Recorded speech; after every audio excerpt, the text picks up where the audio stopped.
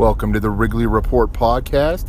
This is your host, Big Cynical Ben. You can find us on medium.com/the-Wrigley-Rapport for all our articles and podcast list. You can find us on Twitter at Wrigley Rapport. You can find the podcast on Twitter at Wrigley Podcast, or you can find your host, Big Cynical Ben, on Twitter at Big Ben KC. So today on the show, first we're going to talk about Joe Maddon. We're going to talk about numbers guys, confidence, and how to win through slumps. Because you got to be a championship team and everybody's going to slump. And then in the next segment, we're going to go to an all-out throwdown with Ryan Tadich. He's going to come on the show, and we're going to argue about Chatwood and Montgomery. And, is Joe Maddon making the right decision with the bullpen? Or is he making a horrible mistake when the overusage of the bullpen? So we're going to throw down the second half. But first, let's start at the top. Let me complain a little bit about the numbers guys, because I like to so much, because I hate them so much. Okay, hate's a strong word. Just number guys they're shallow. Okay, yeah, the movie Moneyball was great. I enjoyed it thoroughly. However, the problem with statistics guys is they grab a statistic, they grab a group of statistics, and they use them as a shield to divert all criticism.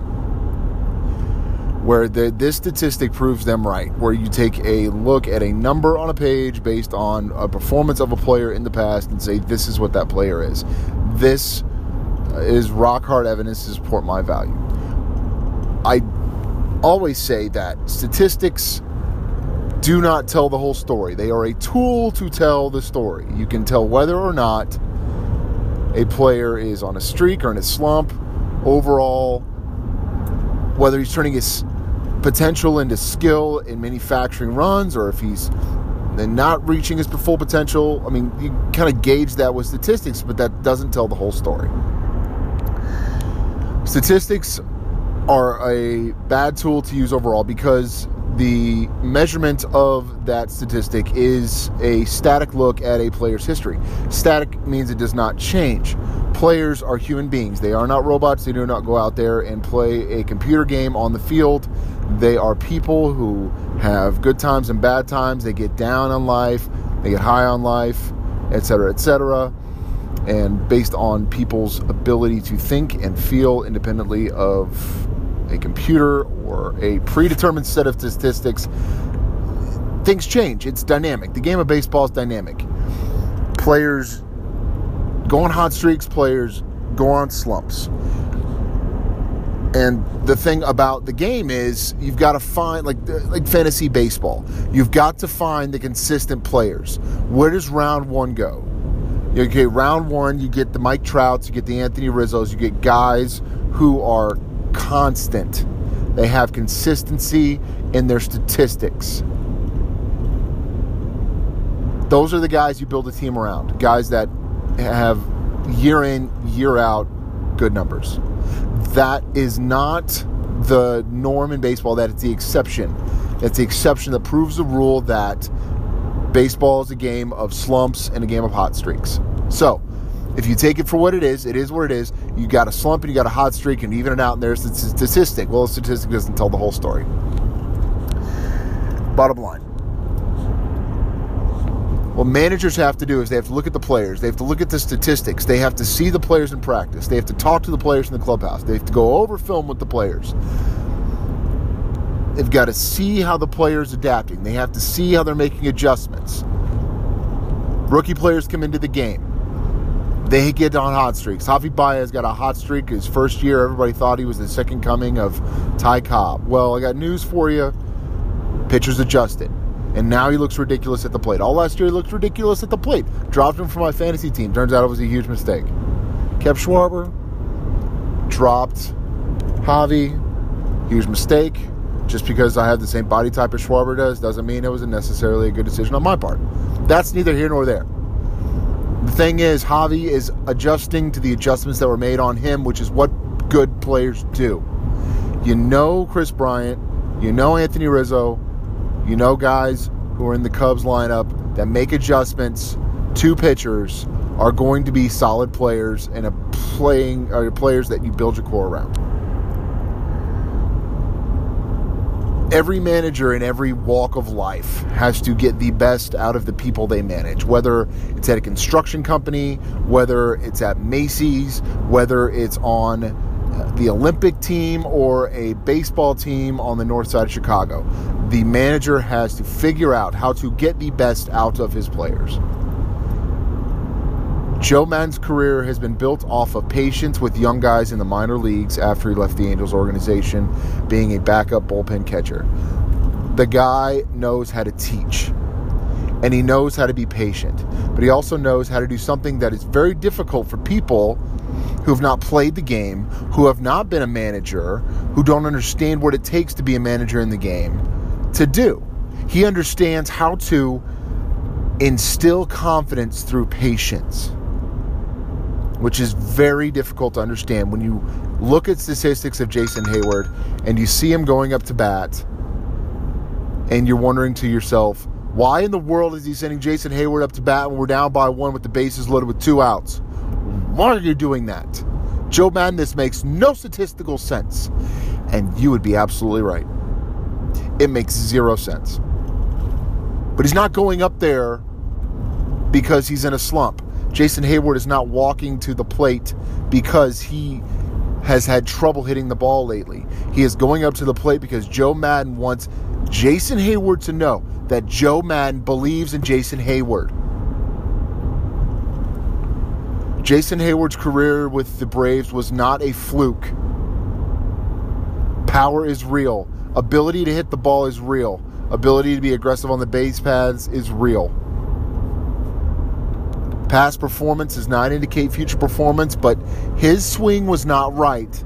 He picked up some very bad habits in St. Louis, and his teammates bailed him out. When he came to the Cubs, he was all backwards and could not catch up to that fastball. And everybody saw it, especially the guys working on opposing teams in the film room with the pitchers. So he had to revamp his whole swing, and it has taken him a year. But every time Joe Maddon set Jason Heyward to the plate, every time he showed Jason Heyward, I have confidence in you to be the guy that we're paying you to be, it's finally paying off. Would he have hit the grand slam home run if every time Heyward came up in a tough spot before that moment he was pinch hit for? Do you think he would have had the confidence to stand in the box and hit that grand slam home run to win the game last week? No, he would not. It is my firm belief that that confidence that was slowly built into him and he started building off of when he started hitting the ball, and suddenly the big moment comes and he grabbed a hold of it with both hands, and now he's flying high on cloud 9. Suddenly the monkey's off his back. Suddenly there is no haze around him, and he is free to hit the ball again. Are you going to get the same power numbers? Maybe not. Maybe you will. Maybe this is the beginning of something. Maybe it's not. But I think last year when he got on a hot streak, everybody thought the slump was over. I think we were a little premature, because changing a swing at the major league level against the most elite pitching in the world is a little different than changing a swing when you're playing in a Busch softball league in Skokie. Big difference. And Heyward is taking his opportunity. Ian Happ, on the other hand, is still driving me nuts. Guy has home run power. Guy can put pressure on the base paths. He's a heck of a runner when he wants to be, but cannot slay off of the off-speed pitches. Can we stop being a strikeout artist, please? If you're working to a 3-1 count, stop striking out. Take some pitches. Guy works himself into an 0-2 count, has 4 strikeout games, and you wonder why. I'm frustrated when Joe's sending him up there. I see what Joe Maddon sees in Ian Happ, but I think Ian Happ has not made his adjustments to the pitchers who have made adjustments to him. I think Ian Happ is a little less mature than Jason Heyward is. I think Ian Happ does not take direction as well as Jason Heyward does, because he's young and he thinks he has it figured out, because he played like an all-star last year and he played like an all-star early this year. First pitch of the season, he hit out of the park. That's gonna massage your ego. And the thing that gets between players and their ability to become more successful is that ego. It's the feeling that I have this all figured out. But he's going to go up there. He's going to march him up there. for better or for worse, because Joe believes in Ian Happ. And he believes in his skill, and he believes in his ability, and he's working with him to make adjustments. Managers see skill and potential, and they work to reveal it, pull it out of you. Players' heads are not always in the game. Take a look at the championship hangover the Cubs had last year. The defensive miscues, the errors. Heads got to be in the game. Huge part of the game. Kris Bryant this year, 20-plus games in a slump. Nobody knows why he's in a slump, except for me, of course, because I happen to be a hockey fan. I know that it takes a lot out of somebody to watch their hockey team go on a playoff run. And it probably took a lot out of Kris Bryant watching his Las Vegas Golden Knights make the playoffs and go to the Stanley Cup Finals, and I think his mind has been elsewhere. Yeah, you can say that sounds simplistic and that sounds rather ridiculous on its face, but when you're invested in another team, when you're invested in something else, you lose track of what you're doing at work. When your NFL team's in the playoffs, you wear your jersey to work, everybody's got the flags around, you're a little less focused on what your responsibility is at your desk, getting those TPS reports handed in. You're a little more anxious about what's going to happen at the stadium tonight. Same thing with the hockey team. I think his mind was in Las Vegas. I think he was flying out there for games. Between Cubs games, he's flying to Las Vegas.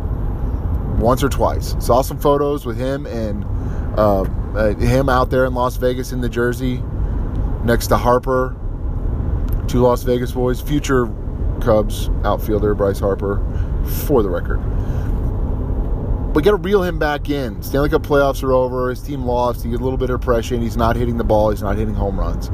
And just because he doesn't hit home runs does not necessarily mean he's still in a slump, as long as he's making good contact with the ball. So we shall see if Kris Bryant can pull himself out of this. But teams always have slumps, and they always have hot streaks. It's just, when do they happen? If half your roster has a slump at the same time, like it looks like the Cubs offense has for some of the games this season, shut out twice in Milwaukee, did not feel good. If they're slumping, if they're all slumping at the same time, then the other half's got to pick them up and go on hot streaks. You've got to have some guys go on a hot streak when some other guys go on a slump, and that way your hot streaky guys will bail out your slump guys. It's hard to do it in small ball. It's easier to do it when you have doubles with guys on base, because base runners, Cubs get base runners, and then we can't get them in to score. And we got left on base statistics that are crazy. So we don't have enough players going on a hot streak at the same time that the rest of the players are on slump. I mean, it feels to me like Schwarber's been in a slump for, year and a half by this point. But the Cubs have to use the other half of their lineup to pick up the slack. I mean, guys like Almora have to come in. La Stella has to come in. Baez has to start hitting. Zobrist has to hit. And Joe Maddon's got to figure out how to get Almora into more games, because good Lord, that dude is our future leadoff hitter. The thing is, even with their spotty offense, even with their inability to score runs consistently, they're still the best team in the National League Central. They're still the best team in the National League. And that's because they're built to win through the slumps. They have elite starting rotation. They have got a good bullpen backed up by solid defense and streaky, but they have hitting. And they've got power. And now all they need to do is figure out how to get with some consistency. I've said it once, I've said it 1,000 times. Give me small ball before you try to hit the ball over the wall, because small ball wins championships. But the Cubs have enough power to be able to put balls over the wall without sacrificing run-scoring opportunities because of strikeouts. If we can lower the strikeout rate, it doesn't matter if we're hitting doubles or home runs, we're going to win the game. And that's the big thing. We're going to win the game as long as we can put the bat on the ball. And now the Cubs are going into St. Louis. We're going into enemy territory. And I think this is going to light a fire under their butts. Because the Brewers, they're like the little brother of the Cubs. Kind of tussle their hair. We're like, yeah, you think you're going to the playoffs. Yeah, good luck with that. And there's a rivalry, but it's not hatred. Like the hatred of the Redbirds that flows through our veins as Cubs fans, that burns with the fiery intensity of 1,000 suns, how much hatred there is. And I think that hatred is going to spur our offense. I think it's going to get guys to want to change their approach and want to do better at the plate and want to take more pitches. The Brewers, we were outrageously aggressive with the Brewers. We were way over our skis. We were missing balls left and right. The Cardinals is going to be different. I hang my hat on that. Rivalries change everything. Blood gets boiling. You cannot fail. You don't want to fail. You don't want to lose, especially when you got to go into the belly of the beast in St. Louis. Got to get the offense moving. I think this is the time it's going to happen.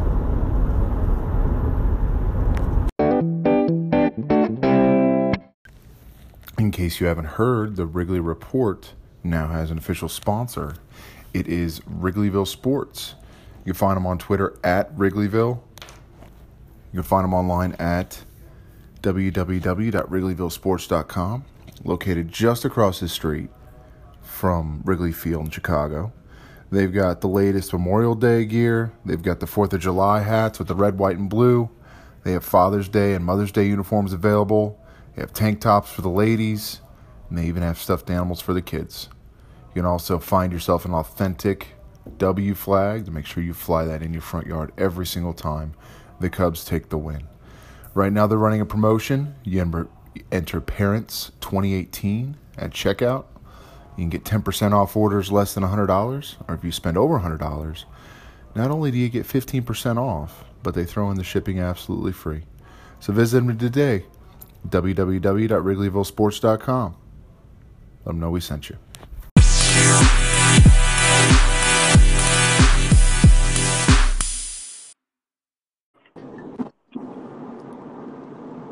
Let's welcome to the show Wrigley Report's most elite analyst, Mr. Ryan Tadich. How are you doing today, sir? I'm good. How are you? It's just another day in paradise on this beautiful off day in June. Heard you had some opinions on the Chatwood-Montgomery situation you'd like to enlighten us with. Yeah, I got some thoughts about that. The thing that I want to say first before we get into the whole thing, and, maybe this is just more of like a little personal pet peeve that I've noticed. Obviously the Cubs fans are active on Twitter and things like that. But the one thing I just want to say is that's kind of getting a little annoying amongst fans and tweets that I read is about Tyler Chatwood and going to the minor leagues. Tyler Chatwood cannot go to the minor leagues. He's a big league ball player on a big league contract. Baseball doesn't work like that. You can't just willy-nilly send him down to the minor leagues.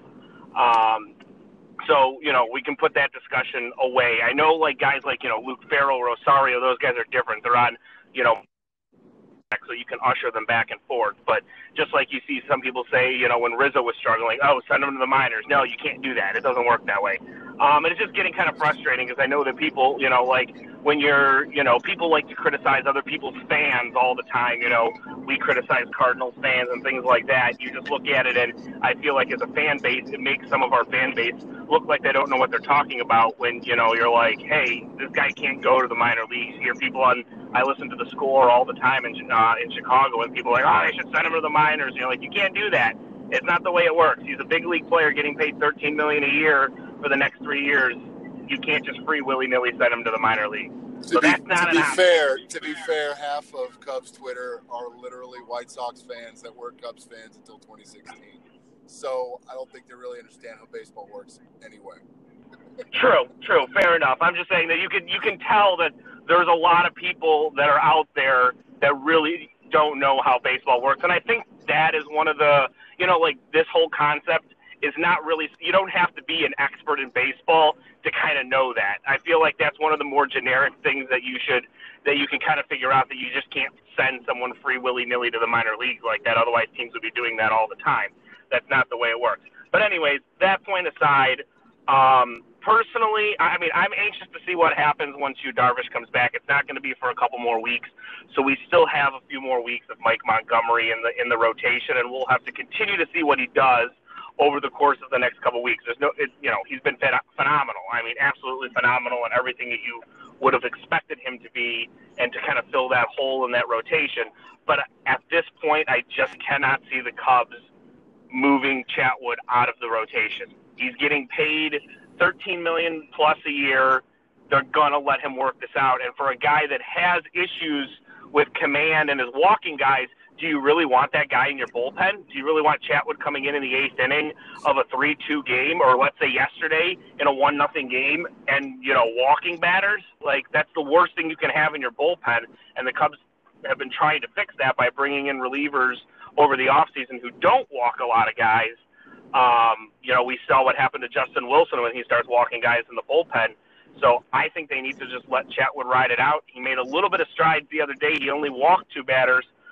He did give up 4 runs, although they were all to Travis Shaw. So I think you need to, they always talk about regression towards the mean a lot in baseball. And I mean, his walk rate is almost double of what his career walk rate is per 9 innings. He averages about, just over 4 walks per 9 innings in his career. Right now he's at over 8. He's not going to sustain that kind of a walk rate all season. I don't know if there's ever been a Major League Baseball player over the course of 170, 180 innings that averages 8 walks per 9 innings. That's just astronomically high. Those are like Rick Ankiel numbers from 2002. Yeah, I mean, so you gotta let him work it out. I think the best option would probably be going to a 6-man rotation if they really wanted to keep Mike Montgomery in there. But who knows? Mike Montgomery can throw a couple of clunkers the next couple of weeks, and that make your decision a little bit easier. And I think the Cubs will tell you. It kind of just all depends on what their need is in the bullpen. I like Mike Montgomery. I think he's been a great pickup for the Cubs since they brought him in. But I don't know. I feel like he is better suited for the Cubs in more of that swing role, a guy that can come in and start when you need him to, but can also get you innings out of the bullpen if you have a day when your starter doesn't do well, and you need some innings out of your bullpen. If you really look at the makeup of the bullpen, outside of like Luke Farrell or maybe even a Randy Rosario, there's not a lot of guys that can give you depth in that bullpen or multiple innings if you need that. But that's what Mike Montgomery is able to do. So I don't know. That's just my take on it. I know everyone, is jumping, they got to keep him in the rotation, but it's also a small sample size. He's only had 4 We're starts. losing you. We're losing you here. I was wondering, could Chatwood take that swing starter role and like a role reversal between him and Monty? Like each of them takes over a half a starter apiece, more or less, just till Chatwood can hypothetically work through these yips, or Monty can prove he's worthy of the number 5 spot. That's an interesting option. Sort of like that whole piggyback thing where you start Montgomery and he pitches 3 or 4 innings and then you finish off with Chatwood, or vice versa. It's hard to say, and maybe that's an option the Cubs decide to go with. But based off of what I've heard the front office say, based off of what we know from this front office, they're going to let Chatwood work through his problems. He's going to get the ball every 5th day, and they're going to let him work through it because they're not going to they don't want to pay him all that money to only have him pitch 2 or 3 innings every 5 days or something like that. This isn't like the Brett Anderson or whatever, Brian Anderson, I don't remember what his first name was last year. It was Brett Anderson last year who got paid what? With his eyes closed. Right. Sometimes the ball, if Contreras wasn't behind the plate, the ball would literally get stuck in the brick wall behind home plate at Wrigley, it's almost laughable sometimes. And it almost is like he just completely loses his ability to get the ball across the plate, which would tend to me is like, is there a hand injury? Is there something going on we don't know about? Major league pitchers getting paid, especially getting paid the money that he is getting paid, they do not throw like this. No, you're absolutely right. And I've watched, like I said, I've watched his starts, and you can see that some of you are like, where the hell is he going with that? Like, why is he missing so much? And that could be something, too, that they talked about that, that are not that, I'm not saying the front office has talked about it, but fans have talked about of this, sort of fake injury sort of thing, that what if, when the time Darvish comes back in an effort to leave Montgomery in the rotation, they find some sort of injury for Chatwood, and then that's the way they can use it to, sort of work out his differences. But we're still a few weeks away from that happening. We'll see how Montgomery does. Let's hope that that he continues to pitch well, because obviously he's in the rotation. You want him to pitch well. But right now, I think the best option is just to let him try to work things out in the rotation, because even though he's been walking guys and is having, isn't going super, super deep into games, it's not like he's pitched all that bad. I mean, for a guy that is walking as many guys as he has an ERA of under 4. It's like 3.89 or something like that. Most teams would love to have a number 5 starter with a 3.89 ERA. Like, he hasn't really pitched all that bad, so even though he might not be going 6-7 innings every start, he's keeping the team in the ball game. He's just finding ways to work out. I mean, that's work fair. around. I get defensively make his sloppy pitch bridge and being able to pick him up with turning double plays and making spectacular diving catches in the outfield. Then he's still a workable part of the rotation at that point, but he's not going to be winning any close games. Go ahead. It's they use the term wildly effective, and that's exactly what you can describe Chatwood as. He's wildly effective. He's wild. He walks a bunch of guys, but he somehow finds ways to get out of it, and I think that's because he genuinely does have good stuff. You watch him come out there for an inning and he'll like strike out the side in the inning, or you'll see him get strikeouts and get guys out. He's only allowed 3 home runs all year, the lowest of any starter on the team. So like you see that he's good. He has good stuff. If he could just take those walks and find that control, as long as he's not just laying meatballs over the plate, then he can be a very successful starter. And again, we always talk about small sample sizes, just like with Yu Darvish. It's only 12 or 13 starts into the he can go on and get these issues corrected, and over the next 2.5 years, he could be one of the he could be. I'm not going to say he's going to be the next Jake Arrieta, but in the sense that you look at it and say, oh wow, that was a really good signing by the Cubs, because he got off to a slow start, but then he really turned it on and turned into a very formidable number 5 starter for the team for the next couple of years. So it's still early on. There is an alternative. He reminds me of Wade Davis when Wade Davis was a starter and he came to the Royals, where he was feckless at times, and he threw a lot of balls and he walked a lot of guys and he gave up a lot of hits.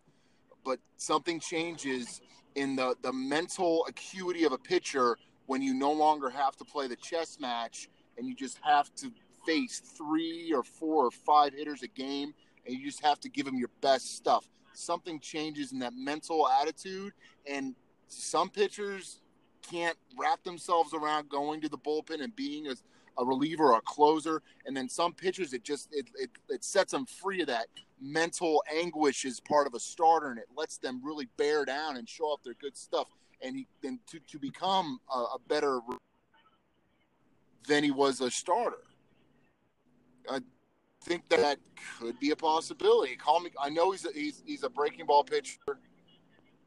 He's more finicky with how he gets guys out and inducing contact outs, but I think there's a niche there, 7th inning, 8th inning, especially how Joe Maddon's turning over the starters to the bullpen so early in the games. I mean, we're going 3 or 4 innings a game to the bullpen, and it's going to wear our guys out at this rate. Oh, absolutely. No, that's a good point, but I just don't. You might be right, because with his comparisons to Wade Davis when he was a starter, I just don't think we're at that point yet. If this was a guy that was always notoriously that wild and out of control, I mean, he's always been a guy that's walked batters. Like I said, his career walk rate is like just over 4 per 9 innings. So he was always a guy that was walking guys, but never to this level, and has never showed that much command issues. So I think that's why the Cubs are like, well, this is kind of an anomaly right now. He's just, can't find the zone a lot at times. Let's have him work through it. Kind of just like the Justin Wilson thing. He, barely walked anybody in Detroit, comes to the Cubs and starts walking everyone in sight. Now all of a sudden, he's maybe finally starting to turn a corner. I know he walked somebody yesterday and got into a jam, but I think over his last 10 or 12 appearances, he's maybe only walked 1 or 2 guys. And hasn't given up a run yet. So you're like, maybe we're finally starting to see him come around with that too. So I think, that could be something for the future. They got a lot of interesting options as you go, beyond this year, because obviously we've heard some news that Drew Smyly's working his way back. And I honestly think that Smyly is going to be a part of that bullpen in the second half of the season. It sounds like he's really working towards that and hoping to be ready for the stretch run, and I think that'll be a great addition to the bullpen come August and September. It can kind of give some of those guys a breather, and that's a fresh arm that'll hasn't been pitched in a long time, so they'll have a fresh arm in that bullpen come August and September. But he's also an option for your rotation. I remember when the Cubs signed him, they're like, oh well, they're thinking about him being a starter for 2019, and I was like, well, where are you going to put him when all these guys in your rotation are locked into their roles for the next, 3 or 4 years plus. So, they may have different options for Tyler Chatwood in the future. I just don't think I don't think we're at that point. He's probably the odd, he's the odd man out in a playoff series, no doubt. Assuming that Darvish is healthy. He's the odd man out in the playoff rotation. There's no question about that. But, at this point, I don't think they're ready to jump ship on him and just move him to the bullpen that quickly. I think using the size of his salary is a little bit of a misnomer in allocating how much skill the front office thought he had. Because if you take a look at who was available in the offseason and how early they moved him, I think they overpaid. I think in the market you kind of have to overpay, but you got to take that paycheck with a grain of salt. And if the player's hurting the team, it doesn't matter how much they're getting paid. You can't play him when the rubber meets the road and we get to October, because that many walks is going to kill you in the postseason. Oh, absolutely, and I'm still impressed to this day that he's been able to walk as many guys as he has and work around it. It's mind-boggling. I've never seen a pitcher have that much success despite constantly walking 6-7 guys. Which tells you that, like I said, it tells you that there's something there. Like, he's got good stuff and he's got ways to pitch well, but it's not a recipe for success. Eventually it's going to catch up to him. There's no doubt about that. But I think people are overreacting slightly, thinking that he's not realizing that he actually has not been all that bad of a pitcher besides the walks. It's not like he's coming out there and going 2-3 innings every start and giving up 5, 6, 7 runs, and has a 7 ERA or something after 12 or 13 starts. No, he's got an actually very manageable ERA for a number 5 starter. He's just got control issues in his walking guys. Will that eventually catch up to him? Yeah, very likely. That's what, history tells you, and how the game works. But that's why I just keep running him out there, letting him start. You're in June where you can kind of, let him still work through those issues. But yeah, if this is, obviously, late August and September when the Cubs historically play their best ball usually anyways, and he's still having problems, then yeah, I think you're at that point where like, well, if this is our stretch run, we got to do something different about this and maybe move him around. Or at that point, he's not going to be in the rotation for come playoff time, but if you still want him on the roster, you'd be like, hey, we're going to move you to the bullpen so you can kind of get a feel for what that's like, because we want you to pitch out of the bullpen in the playoffs and stuff like that. So, speaking of the bullpen, you are very critical about Joe Maddon ending the game early for the starting pitching. Why don't you take us through that? But, it all goes – it's not just Joe Maddon. It all goes back to this – I feel like pitchers are very babied in today's generation, and I get that, the amount of Tommy John surgeries happening in the game is through the roof now. But you just look at this and see, even 20, 30, 40 years ago when pitchers were able to go 250, 300 innings, and be, perfectly fine. And here we are, like a guy gets to 100 pitches and God forbid he goes over 100 pitches, that's going to kill him or whatever. Good. If he hits 200 innings, that's too many innings for him to, to hit on a season. But when you shorten up that's why bullpens are such a big thing now, but then you don't want to overwork the bullpen. And Maddon's even talked about how much his bullpen is being used, especially guys like Cishek, Dunsing, Strop. Those guys have been used a lot, and they've been very, very, very successful. But eventually, the more and more they're going to keep using, they're going to, eventually they're going to have a bad game like Dunsing did the other day when he gave up the 4 runs. It's kind of like this Milwaukee series. You watch that Jeremy Jeffress guy come in and he's got an 0.54 ERA, and you're like, what, as good as he's been, I kind of like my chances against him because he's not going to sustain an 0.54 ERA all year. That's highly unlikely. So eventually he's going to give up a run or have a bad outing. So you kind of you like your chances. It's like Hader, who's already thrown like 40 innings pitched on the season, and we're only in June. I mean, that guy's arm could fall off at the end of the year the way Milwaukee's using him. And I know we've seen 2 straight games in a row where the Cubs offense hasn't scored anything, and we know they're streaky. But when you're in the 5th inning and the pitcher spot is up and you've got guys on base, and your pitcher's only thrown 70-some pitches, and you say, we need our length out of our starters, and then you pull them to try to get 1 run, to me that also shows that he really does not have a lot of faith in his offense to get that 1 run across. And I know they've struggled to score runs at times, don't get me wrong, so I can see maybe where his point's coming from, but, it was only the 5th inning. You had a Kyle Hendricks who was pitching well, and like I said, the more and more as good as the bullpen's been, eventually, someone's going to have a bad outing, and then you run into, you pull the starter, and I think that was that game. He pulls Hendricks, and Dunsing comes in and has a bad game and serves up 4 runs. It was bound to happen eventually. So, I know they play Russian roulette with that bullpen every single day, but it's just kind of frustrating when you have these games and you go out there. There was that 1 extra inning game when Farrell pitched really, really well in those 5 innings, and like half your bullpen can't be used because you've used them too much. I was like, well, then what's the point of having 8 guys in your bullpen if you can't use half of them every day because, this guy pitched and this guy pitched and this guy threw 1 too many pitches yesterday, or this guy threw an inning and a third instead of an inning, so I can't use him today. Is it that bad?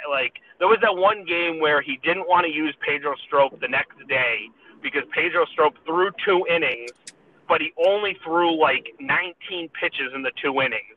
And he was like, Strop's not used to throwing 2 innings, so I wanted to give him a day off. And I was like, but he threw 19 pitches. If a Major League Baseball player can't handle pitching 2 days in a row out of the bullpen, why are we paying all these guys all this money if 2 innings and 19 pitches means they've got to have a day off? Because his mental acuity is different. Remember, a manager's got to manage each individual pitcher to get the best out of him. Mental acuity is key, and some relievers have it, like Wade Davis, like Cishek, and some relievers don't, like Carl Edwards Jr. and Dunsing, who maybe Strop, who go in there one day and they are bullets and they're pitching BBs and they are locked in, and you ask them to do it again the next day and they cannot lock in and they cannot focus mentally because that's a skill.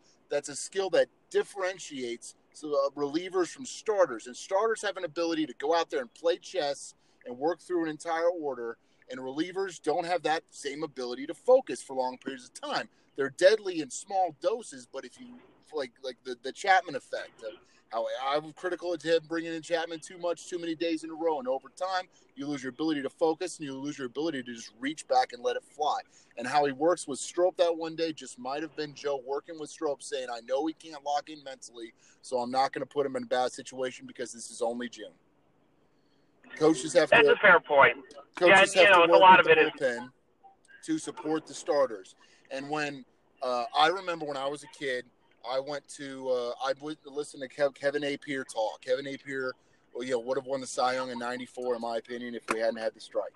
But I grew up in Kansas City and heard him talk, and he talked about being a starting pitcher and how at the beginning of the year, you pick up the jug of milk just fine with their pitching arm, and halfway through the year, it was kind of tough to pick up that full gallon of milk, and then by September, you were struggling to get that milk out of the refrigerator. And it's just that's the taxing of the pitching arms that takes place at the major league level, especially with the amount of pitches and innings we're asking starters to take. Because 100 pitches is an arbitrary number. 200 innings is just an arbitrary number, but it's an arbitrary number backed up by coaches seeing when guys' mental acuity ceases during a game in the heat of the moment, unless he's an elite pitcher or unless he's just in the zone that night. And 200 innings is pretty much the limit for the human body going through the entirety of the season, especially if you're wanting to save any of that mental acuity or any of that physical prowess into October, hopefully to the early days of November, to be able to have a pitcher not only focus into the right zone, but reach back and be able to throw it over 9,500 miles an hour. You've got to save your bullpen, and you've got to save your starters. You've got to use your bullpen, and you cannot wait till the end of the year to start resting your starters. You've got to start earlier because Joe knows this team's built on starters. Every Cubs fan knows this team is built on their starting pitching. This was the elite starting rotation that Theo put together, notwithstanding their number 5, Chatwood, to get them to October, through October into November. And unless these guys stay reasonably fresh into the late innings of the season, we are not going to make it based on our offensive output, because most of the guys are slumping. We don't have enough guys on a hot streak. And number 2, because the defense has got to make the good pitching great, including the bullpen. We've got to have our defense picking up the bullpen like the defense picked up Chatwood the other day, making diving grabs in the outfield and turning to where Javi had no business turning to. No, you're right about that. How has the game – so if you're saying it's a lot of mental with a lot of pitchers in terms of how they're able to pitch, how is it that, how has that mentality changed over the years that back in the day pitchers were able to pitch 250, 300 innings and still pitch in the playoffs and be perfectly fine, but yet today they can't do that? Because the hitting has improved. Okay, that's fair enough. The hitting has improved. You've seen the statistics. You've seen more guys hit the ball over the wall. The pitching is the steroid era is over. The pitching's good again, but the hitting's also good. Players are able to work more, to be able to establish a strike zone mentally, to be able to focus in on the corners, be able to get contact, to stretch pitch counts, be able to stretch games into extra innings and spread out how much. No, Nolan Ryan was not the rule. He was an aberration. He could throw 108 mile an hour fastball, according to the movie Fastball, which is great. You should watch it, by the way. And he could go an entire career just reaching back and throwing it. He is not the rule. That guy was an exception. You cannot throw, upwards of 250 innings or something in a season? That's ridiculous. And people, and then he went around and he made a whole rotation of pitchers and tried to stretch them into plus 220, 230 inning pitchers, and half of them ended up getting Tommy John surgeries because Nolan Ryan can't coach players because they're all not Nolan Ryan. And we can't look at pitchers nowadays like we looked at pitchers in yesteryear because the batters and the hitters are better than they were before. That makes sense. I think that's what's the hardest part about a pitching staff is just, like you said, juggling the usage of them, because you don't want to overwork the bullpen, but then you don't want to overwork the starting rotation.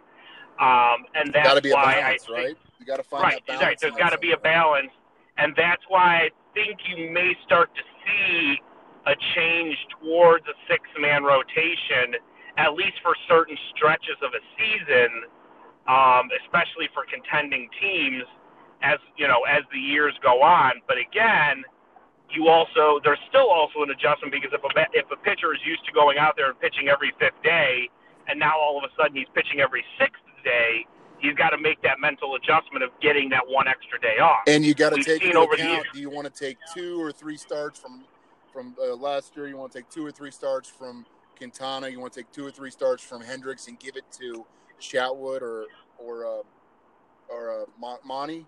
I mean, do you want to take the starts from your elite starters and give it to the stretch guys and the guys with the yips sometimes?